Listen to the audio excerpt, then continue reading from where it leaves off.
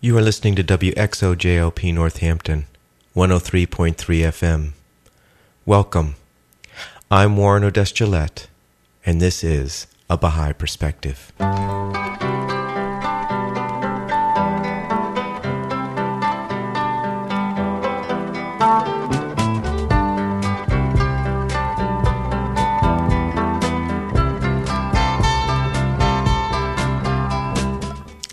A Bahá'í Perspective is a radio program that examines contemporary issues from a Bahá'í perspective. Today I'm playing a pre-recorded interview with Mukul and Sujata Acharya. They're Baha'is from Amherst, Massachusetts. They come from Nepal, and they are here so that Mukul can attend the University of Massachusetts, where he is pursuing his doctorate degree in education. I started the interview by asking each of them what it was like growing up in Nepal. I grew up in the mid-hills of Nepal, which is known as Gorkha. If you know the history of British Gorkha, they are the warriors that fought war alongside British in the First and Second World War. And that's where I grew up, which is about 130 kilometers away from the capital city, Kathmandu. Mm-hmm. I grew up in a capital city of Nepal, which is called Kathmandu, and the town that I grew up is called Tusal, a small town near Maharajganj, and it's a very quiet place and lots of field to play around and lots of memory running around in the field, catching fishes, playing balls. So it was fun. Nowadays, all the fields are covered with big buildings and roads, but I have a very good memory of those plain fields. Since I grew up in a mid-hills, there was no electricity, no running water, no roads until I finished my high school. Pretty much, we lived in a farm. We raised all cattle and everything ourselves, and we harvested rice and all basic needs that we needed. And we used to go, as a child, I used to go to the field in the morning and then come back and eat and then go to school, come back and again have some snacks and go back to the field and do some work, come back and then have dinner, finish homework and sleep. So that's how we used to manage our life. Every child had to work a whole day. I have a fond memory of playing with my dog in a field. After we come back from school, we spend 3 hours, sometimes 4 hours outside playing, usually with pets. I played a lot with my dog. We used to play hide and seek with my pet, and which is amazing. He was a very brilliant dog. We would go hide behind the trees, in a hole, behind walls, and until we are ready, he would know that we are not ready. And when we are ready, then he would come and just bark, come and just catch us. So it was a fun moment. And we played that game almost like 2-3 years. And most of the time playing is outside, not inside. The only inside thing is sleeping, eating, those things. Yeah. Yeah. So that was my good childhood memory. Climate is very mild, and the maximum temperature would be somewhere around 80, and the minimum temperature would be somewhere around 40. And sometimes if it drops down to the freezing point, would be really cold, and people would say this is a really cold winter. Not every winter would be that cold, and summer would be rainy, since it is the monsoon season in Nepal, and that would be the hottest time and would be somewhere around 80. Yeah, some monsoons are really bad because of the flooding and landslide. Many people got killed, and many people lost their houses, properties, all their crops and everything they owned. the landslide is a problem in the hills, and flooding is a problem in the south of Nepal, which is a plain land, and all the river systems run down to the plain land from the hills. So we used to have both kind of problems whenever there is a bad monsoon. Mm-hmm. Every monsoon as a little memorable in a good way, also in a bad way. Like in school, my school building was in a lowland. So when we have to go to school, the bus couldn't reach to the school ground. So they would leave us like 100 feet away and we had to walk.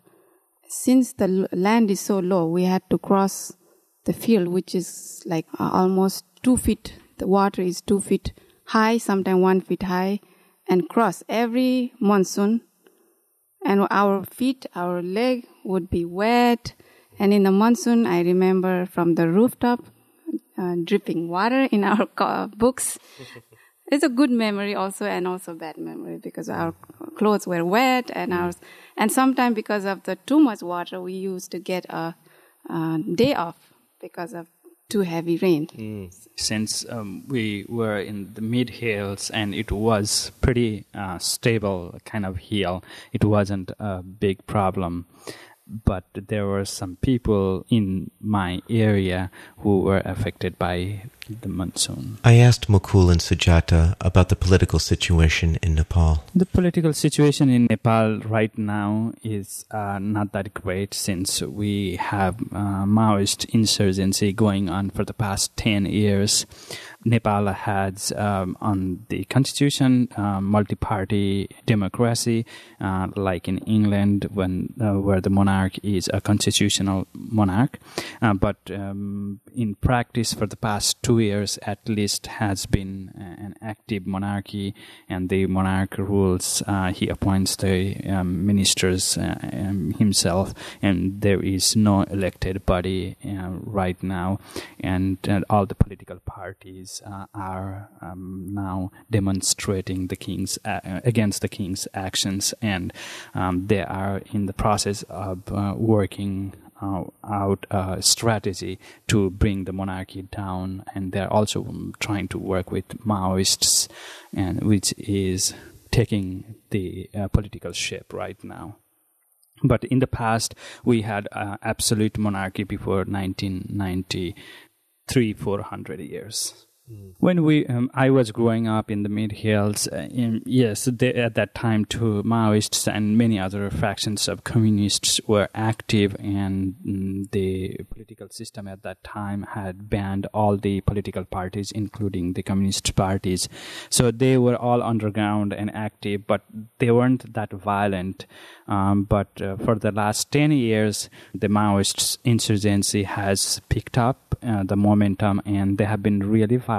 Over 11,000 people have been killed on both sides. And what is the climax right now is most of the rural areas are controlled by the Maoists, and the central administration is limited to the district headquarters. And Nepal has 75 districts, and in a small pocket areas only. The rest of the country is basically controlled by Maoists. And since I come from mid-hills in a village, which is one of the strongholds of Maoist insurgency, my family has been affected. My mother and my brother, who are kind of internally displaced and have been living in the capital city, and they don't go back home as frequently as they would like to because of the insurgency. And my sisters, who are all married, I have 3 sisters, and one of them has been more affected by the insurgency because they come and they pretty much take away anything from her home, whatever they like, and no one can say anything to them, because if you say anything, they might even kill you. So pretty much everyone resigns to their demands. Since I was born and raised in Kathmandu city, I wouldn't say it's is that bad way that my husband has. But time to time there has been some violence in cities, bomb blast in buildings and in buses. So it's kind of a little risky to travel around, and even since my parents' house is near a police camp and army camp, and since Maoist people, their target for violence is police and army, so it is a little bit dangerous, particularly in that area, to get out, especially when it's dark. So that's the only hurdle I have seen. Do the insurgents attack civilians, or is it more political institutions and stuff like that? They attack pretty much everyone who they find is against their or on their way. What they do is first they ask for donations, and which is a way of extorting people. And if the donations are not given to them, then they will threaten to harm physically, and they have carried out such physical threats numerous times. So people do take those things seriously, and either they'll leave the place and go to a safer place, or they fulfill their demand if they can.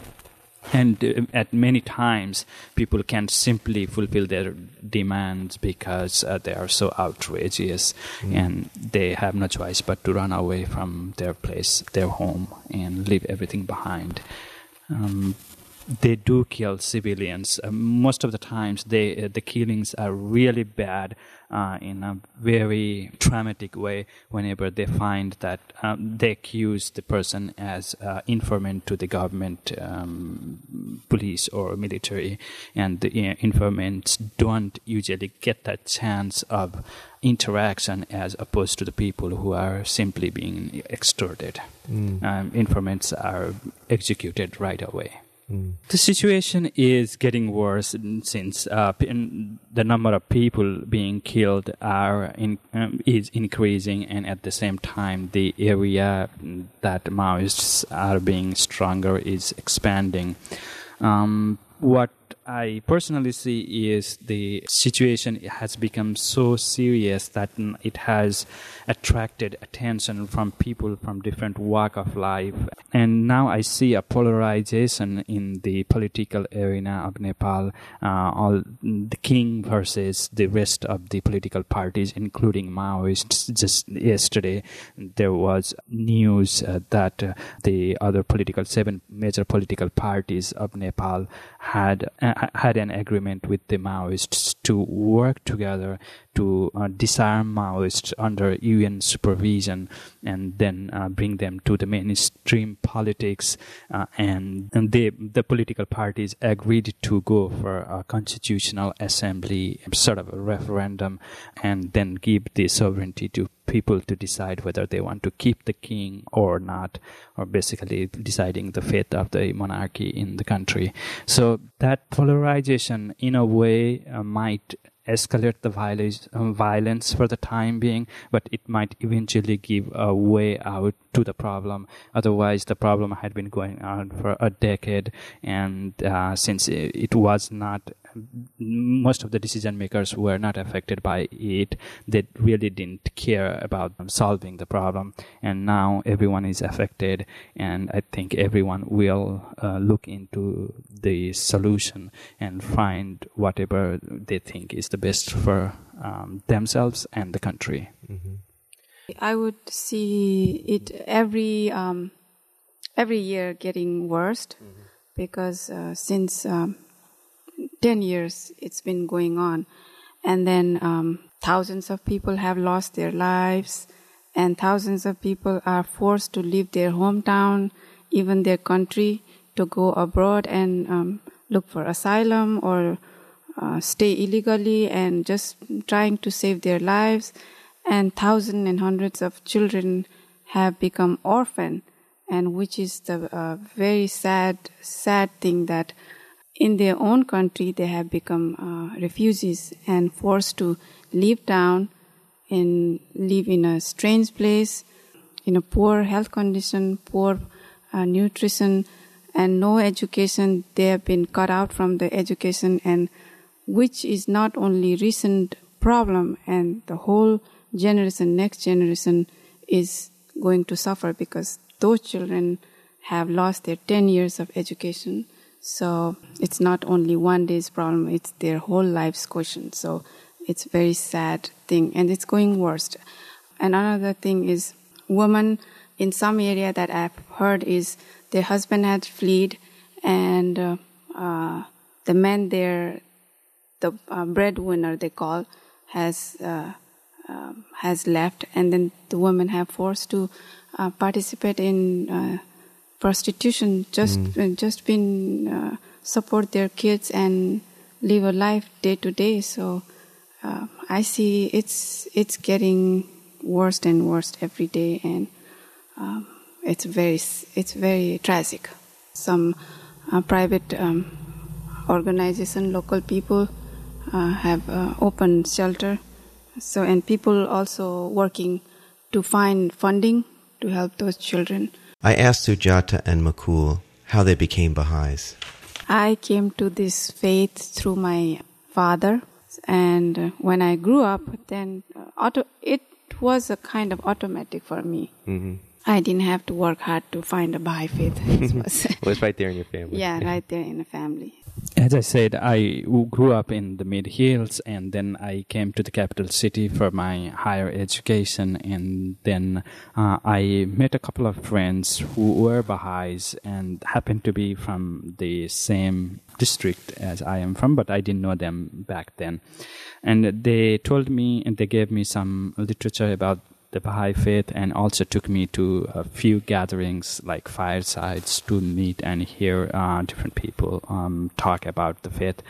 And initially I wasn't so much attracted to the faith because of the spiritual teachings, because the way I was brought up as a typical Brahmin, and I lived the life of Brahmin until I came to the capital city.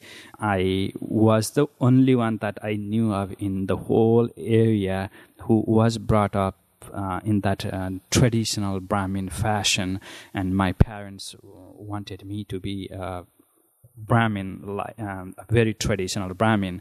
But when I came to the capital city, I realized probably I thought I could exercise my freedom, because I always opposed my upbringing, the way I was brought up, because I was singled out. I was the only one. No one else in the area was like that. Sometimes I would be teased for being very different from the rest of the people. Even in my school, I never ate any food cooked by other than people who are from the same Brahmin background, which was extraordinary at that point of time growing up in that town. So I was always mad at my parents why I was brought up the way I was brought up. But when I came to the capital city, then I took the advantage of that freedom, and at the same time, I looked for a different way of living, because I didn't like the way I was brought up. And I guess that in a way allowed me to look for and be more open to new way of living. And then when I heard about the Baha'i faith, I found it quite attractive in various ways. The spiritual part was already there, even though I didn't like the way I was brought up, but the spirituality was already nurtured in me. And but the social teachings of the Baha'i faith, which was one of the major reasons why I didn't like the way I was brought up as a Brahmin, like the discrimination of caste and so many other things, which was in a direct contradiction with the society and the education I was getting. I was living a double life when I was growing up. Then when I came to the capital city, I got to choose, and I tried to sort of align my education and knowledge with the life that I want to live. And The other thing is about the political situation. What was going on in Nepal was like one-party system. It wasn't democratic and so forth. And when I heard about the Baha'i faith, the election system and how fair it is, all this administrative structure, all of those things attracted to me. And then I started learning not only about the Baha'i faith, about many other religions, including Hinduism, because as I was born as a Hindu, I believe most of the Hindus don't need to learn about Hinduism because it is taken for granted, and I did the same thing. And but when I heard about the Baha'i faith, then I wanted to compare those teachings with the Hinduism. Then I needed to learn both Hinduism and the Baha'i faith. So it allowed me to investigate different religions, and then eventually I became Baha'i in a very short period of time. In 3 to 4 months period, I became the Baha'i. I guess one of the reasons, now in retrospect, I think I was taught to, or I was sort of raised in a way which was it's okay to be just by yourself and be a different person than the rest of the people.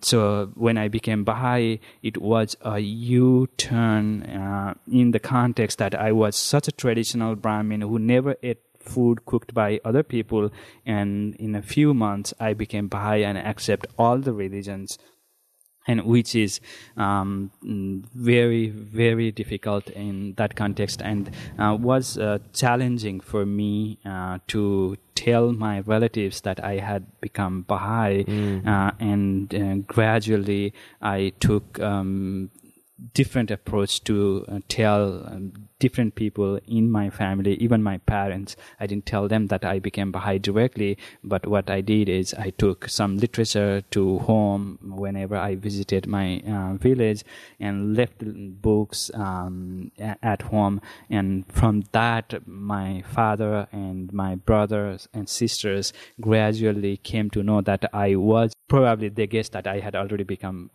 a Baha'i, but they never asked, I never told them until the moment came when we had to get married and I had to get the parental consent, which took about 2 years for us to get, because my parents were so opposed to me being a Baha'i in the first place, and then marrying someone who is not from the caste hierarchy.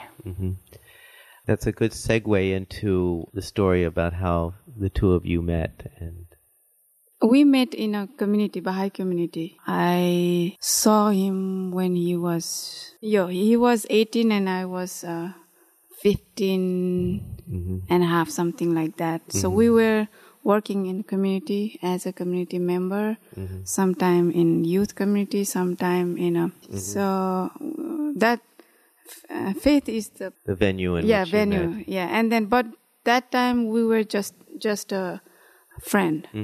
And then later, like in 1993, I started working in an organization, and where he was already there. This was a Baha'i organization? It was not a Baha'i organization, but organization funded by U.S. government, and the funding was for women for literacy, read and write. So we worked there almost 7 years, and then when we were working together, then we started looking in a different way, not just as a friend. Friends. Right. When it was like 10 years ago, there were no sparking like romantic spark between us, just a friend, good friend. And one of our parents' friend, and we would call her auntie. Okay. In Nepal, you don't just say name call. We always call, if it's a lady, either sister or auntie. So we would call her auntie, and then she gave a sparkle in him and also on me. So how do you think about getting married? Because that was the time in my country, like if it's woman, 20, 19, 20 is the time. But I was already I have already crossed the age.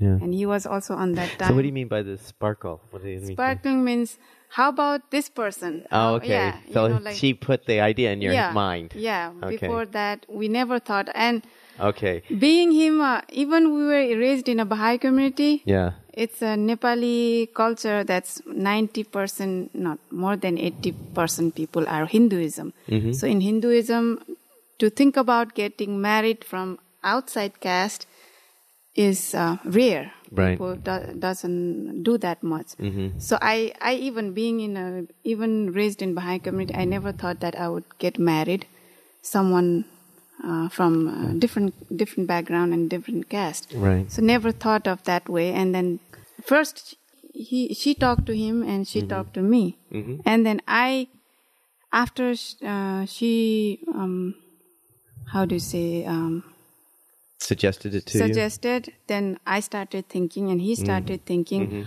But I knew that it is very difficult. It is almost like impossible because my mother is not Bahá'í. Only my father is Bahá'í. And I knew that she wouldn't accept it. So I told my husband that I am willing, but it's very time-taking. It's very energy-sucking thing to convince both my parents, father and brother. Wouldn't be a problem. By my mother, I knew that it's going to be very difficult. So he started convincing his family. I started convincing my family. And it took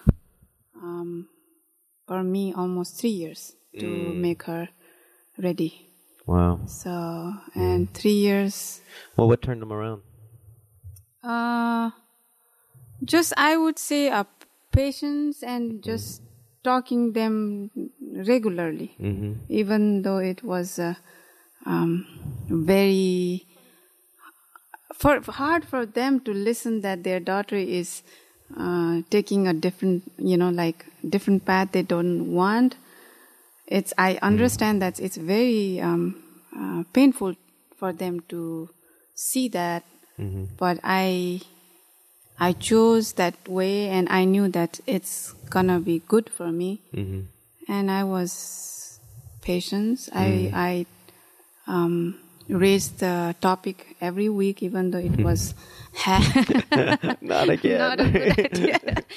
So finally, in 1997, we permission. Oh, okay, okay.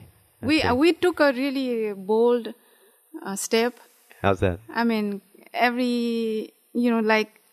involve other people and send some people that my mother would listen, or take my mother, their voice, convincing voice. So So you're persistent. Yes. So finally, it happened. But even after marriage, she was not happy. She just gave up. Yeah, so gave up. So it happened, and now she's happy. She's very happy. Oh, that's good. Yeah. Now she knows. What changed for her to be happy from being I don't blame her, because in Nepal there is most of the intercaste marriage, like ours, is very kind of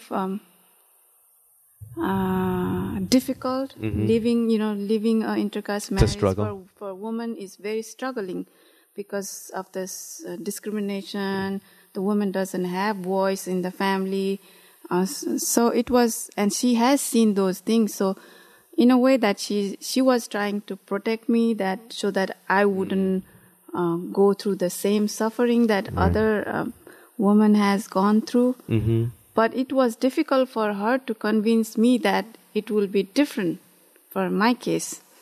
And but later after I got married, and after 16 months, we had a daughter, and I need family support. Then I moved near to her, and we became very close. Like, she used to meet my husband, me, and my daughter every day, and she became too close to my husband, and she saw, and she kind of got a chance to know Mukul, how nice person he is, how devoted he is. And after 6 months of being very close, then she's totally changed. Nowadays, she loves more him than me. I hear that so often. Yeah. Now, Mukul, how about your parents and how they were able to change? One is unheard of is getting married with in my family and in among my relatives to get married with someone else other than the Brahmin. That is one. The other part is since I became Baha'i, my parents were more scared or afraid of the social pressure that they were going to get because I became a Baha'i, and I wanted not just to marry a Baha'i, but in a Baha'i way, which would be very different from the traditional Hindu marriage. And since we asked the consent for the consent because according to the Baha'i faith, we need to have the consent of the living biological parents, and without that, we couldn't get married. So we patiently waited for over 2 years, and to get married in that way, to choose your own partner it's in itself is a revolution in Nepal. Almost over 95% of the marriages are arranged by parents and other people. And probably my parents had also been looking for a partner for myself, and but when they learned that I had chosen someone else who is totally from a different background, then they were shocked. I heard from a friend that my father had even told him that he would commit a suicide. And then basically we waited patiently, and I tried to talk through my brothers and sisters because they would understand what I was talking about more than my parents because they are of a different generation. My brother and sisters, though they don't like me being a Baha'i, but they understand what is going on in the contemporary world. My father and mother had a very difficult time to even grasp what it is. So, however, we were very close, and I was very good son to them. Since I was 18, I was not only supporting myself, I was also contributing to the family economically and in various ways. In fact, I was the person who was bringing more income to the family than anyone else, even more than my father. That was another reason. And I was doing the best they could expect from any son in all possible areas. Academically, I was doing very well, and I had a good job, I had a good income in that context. And then all those things played out, and everybody would say that I was one of the nicest person. So when they took all those things into consideration, they had a hard time, and my father was sick, would be sick most of the time, and it costed a lot of money to... He was sick? When he was sick, and to treat him, and basically that fell upon me to come up with the money to take him to the hospitals and do all of that.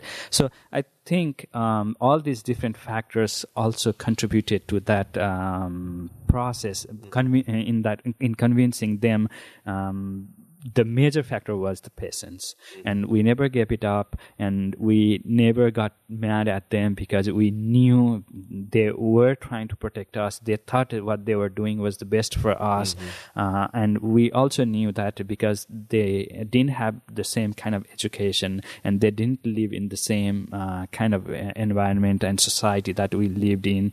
So we never blamed them. We understood them, and we tried to tell them that it's a different age, different time, and we are preparing ourselves for the future. And they were comparing everything based on the past, and so that was the contradiction that we two were coming from, and that's where the conflict was, basically looking at the past versus looking for the future. And eventually they resigned. They didn't accept Sujata as their daughter-in-law because they liked it, but they resigned. They said, if that's what you choose to do, then go ahead. And even though they said that, there were moments when one time my mother called Sujata's parents home, and she tried to convince Sujata's father that she had learned that we wanted to get married, and she also gave different examples how those kind of intercaste marriages have failed and suffered, and she didn't want us to go through that. So tried every single thing, and she also tried to scare Sujata in different encounters so that she would give it up. But we held. That's interesting. At times, Sujata was also scared whether she was wondering whether whatever my parents were saying true, right. Because she simply didn't have access to them as much as I had. So, I was in the better position in that sense because I knew them. And has it gotten any better since then? A lot better. Especially on my side, my father passed away. My mother still doesn't eat rice and beans cooked by Sujata because she's not from the Brahmin background. So it's always difficult whenever we go to visit her or she comes to visit us, and then the kitchen has to be divided. And that has been an ongoing conflict even even today, and it has become a problem between Sujata and me because of that one unacceptance of my mother's part. So let's see. And I talked to my mother, and she says she will do it until she can. And we have been living here for the past 4.5 years, so we don't have that problem daily, at least for this period of time. But let's see what happens in the future. Right. So Sujata, how are you able to handle this situation? I would take handling her mom.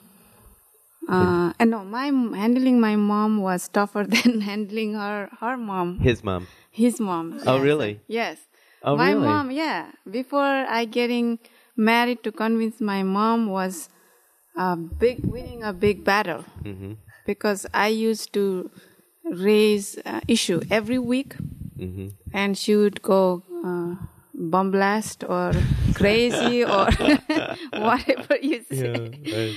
And then 1 week I would let her calm down and try to find a good mood, buy things for her, do better things so she would be happy, and then find a moment to start a talk. And then I would start talking, then would go the same back to the same point. Right. So 2 years it was so stressful because my father was tired, my brother was tired.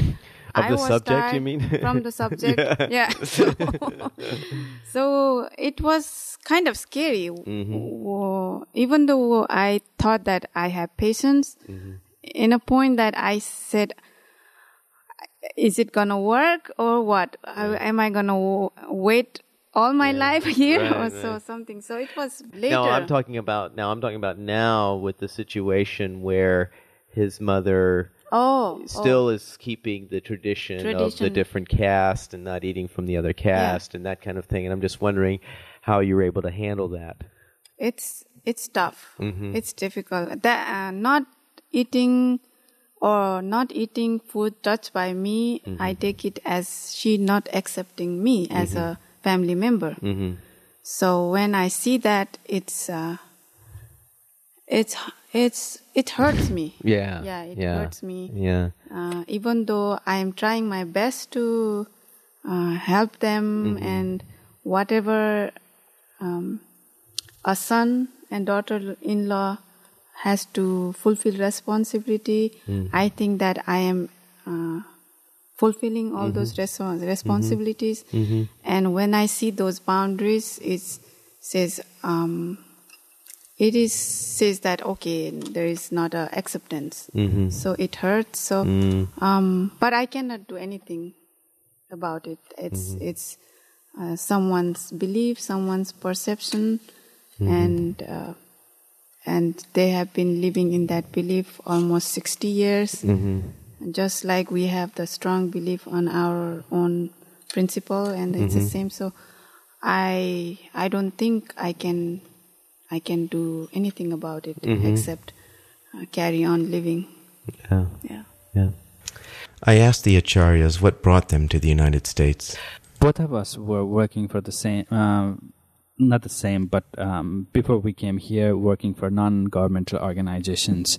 I was working for a Bahá'í-inspired NGO in the field of literacy, women's literacy, microfinance, and microenterprise development, and have been in contact with many people who were educated in the United States, and also looking at the trend in the field of development in Nepal, that more and more people were getting education abroad, and it was becoming more competitive. So I had been, since I started working for non-governmental organization, I had been looking into it, but I got serious after Sujata and I decided to get married. And one of the factor to that was we knew how tough it would be to live in Nepal if we don't make progress from the societal point of view.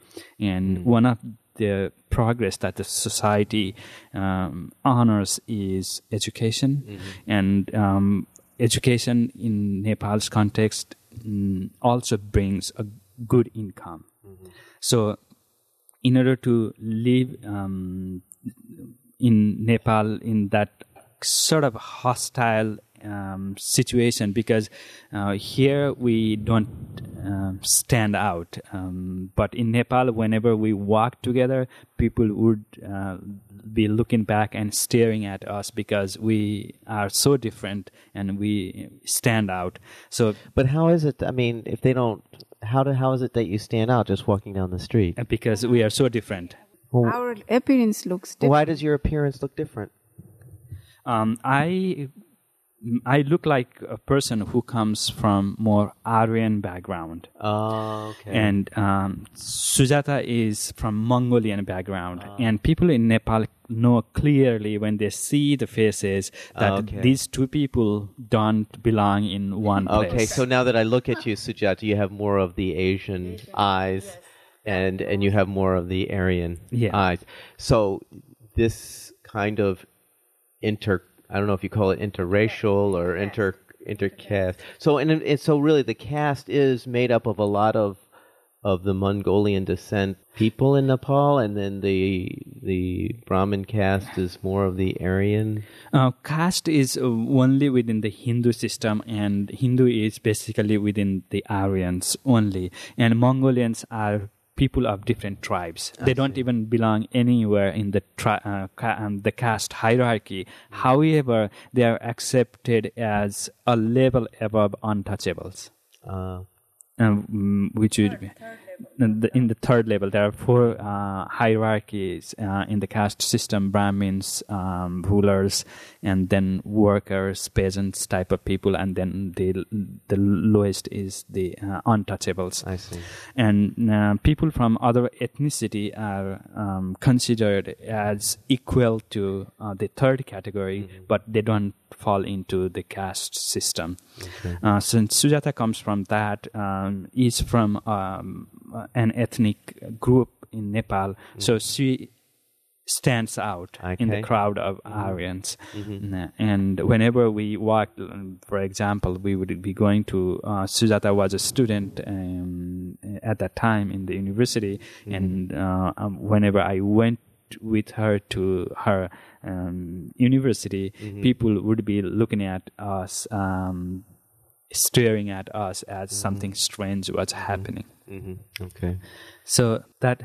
Well, go ahead. We were talking about how you ended up in the United States. Then, because of those odds, we knew that we had to go through that, and then we had to stay strong and make good progress and be a role model to make our relation work. Then we had to work harder, and in that way we also thought one was getting education, higher education, and then also being more capable of doing things so that we would be making good income. And also being a Baha'i, we were exposed to the world, and we knew as Baha'u'llah had said, the world is one country, and then we also wanted to gain experience, not just to read and hear about how the other world is or the Western world is, but also get first-hand experience of the world. So we needed to get out of our country, out of our society, the immediate society, to find out the real world. So we wanted to go out somewhere, and then the United States was one of the possibility, because I had already known a few people who had graduated from the United States, particularly from the University of Massachusetts, and the Center for International Education at UMass has a good program that is renowned in the world for the kind of work that I wanted to do. So that's what brought me to UMass. And what kind of work is that? That's in the field of women's literacy.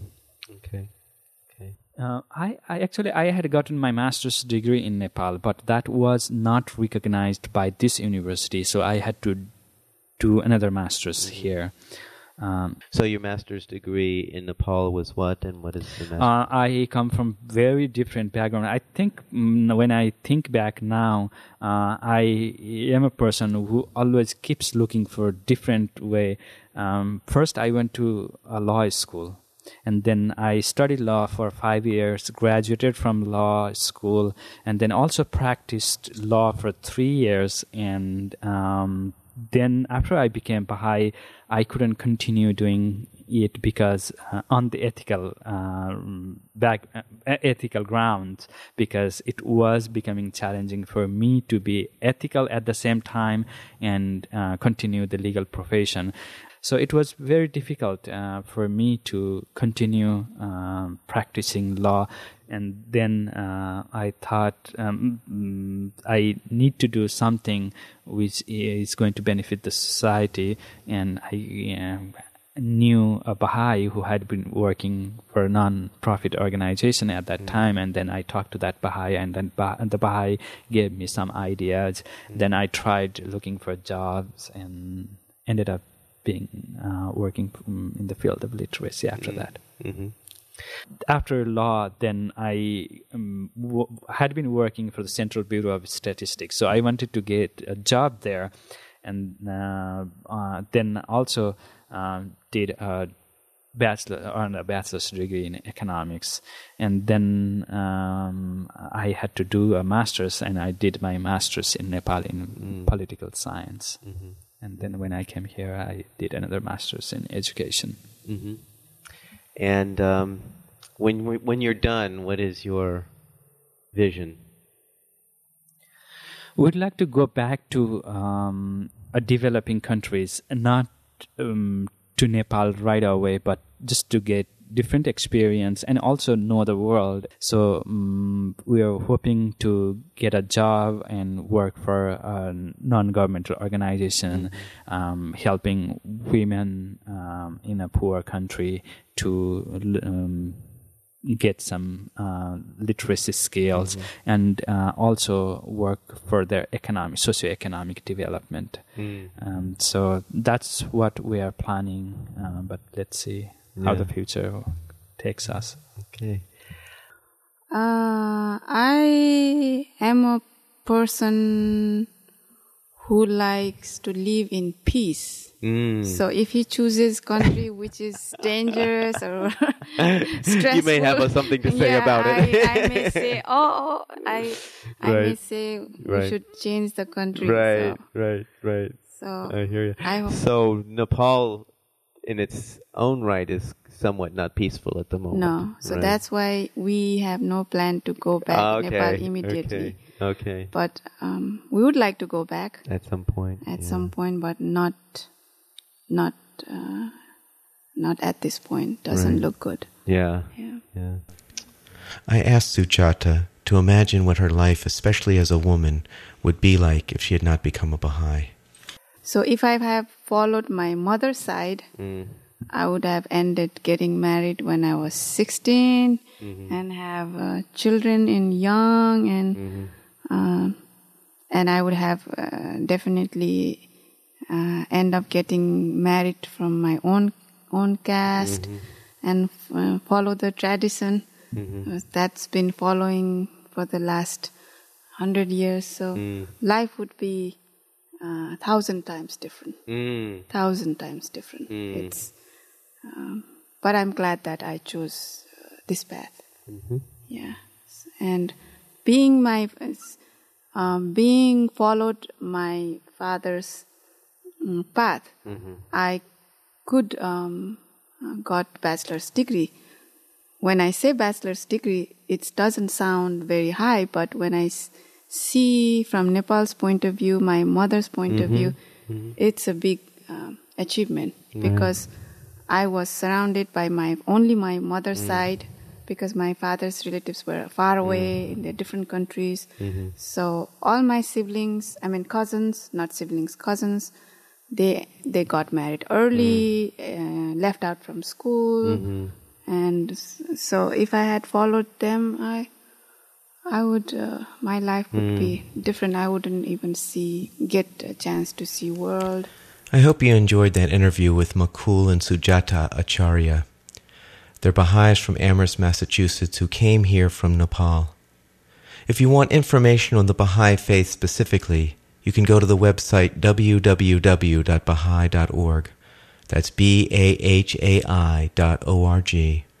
Or you can call the toll-free number 1-800-22-UNITE.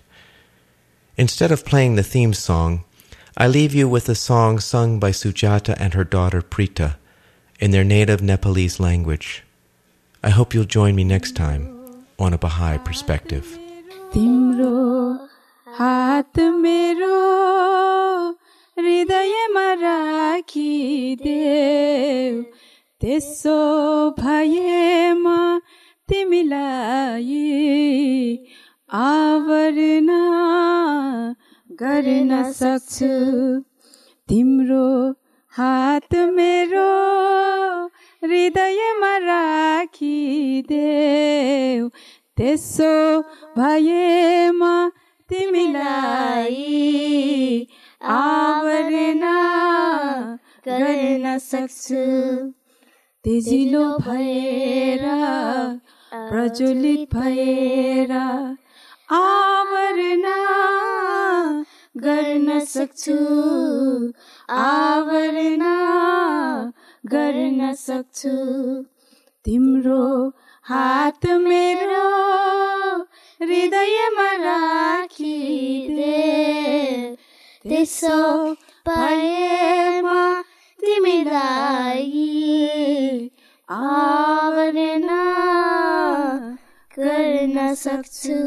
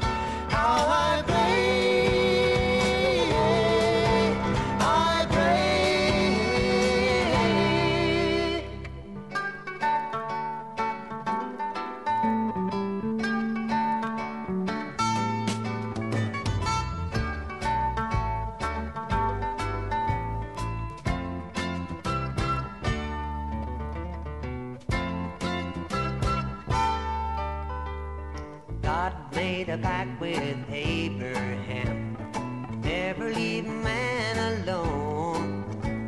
So Abraham gathered his family, brought his people home.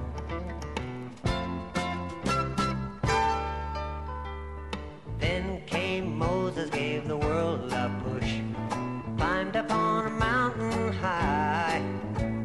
He got the 10 Commandments from a burning bush and put together his first tribe.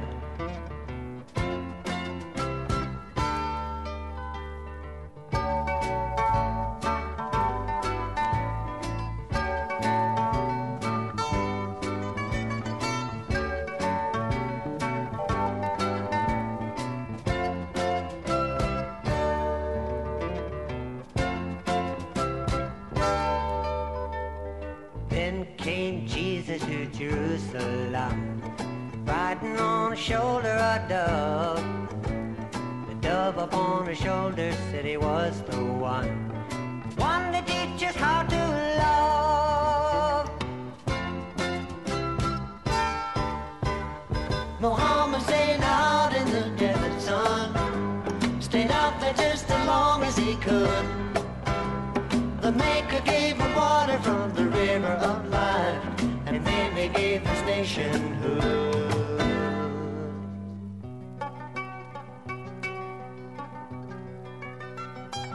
And then time passed, soon the dark clouds came and covered up Muhammad's son. But the young Bob down in Persia land came to tell us of the promised one. Lo, the nightingale of paradise singeth upon the twigs of the tree of eternity. With holy and sweet melodies, proclaiming to the sincere ones the glad tidings of the nearness of God.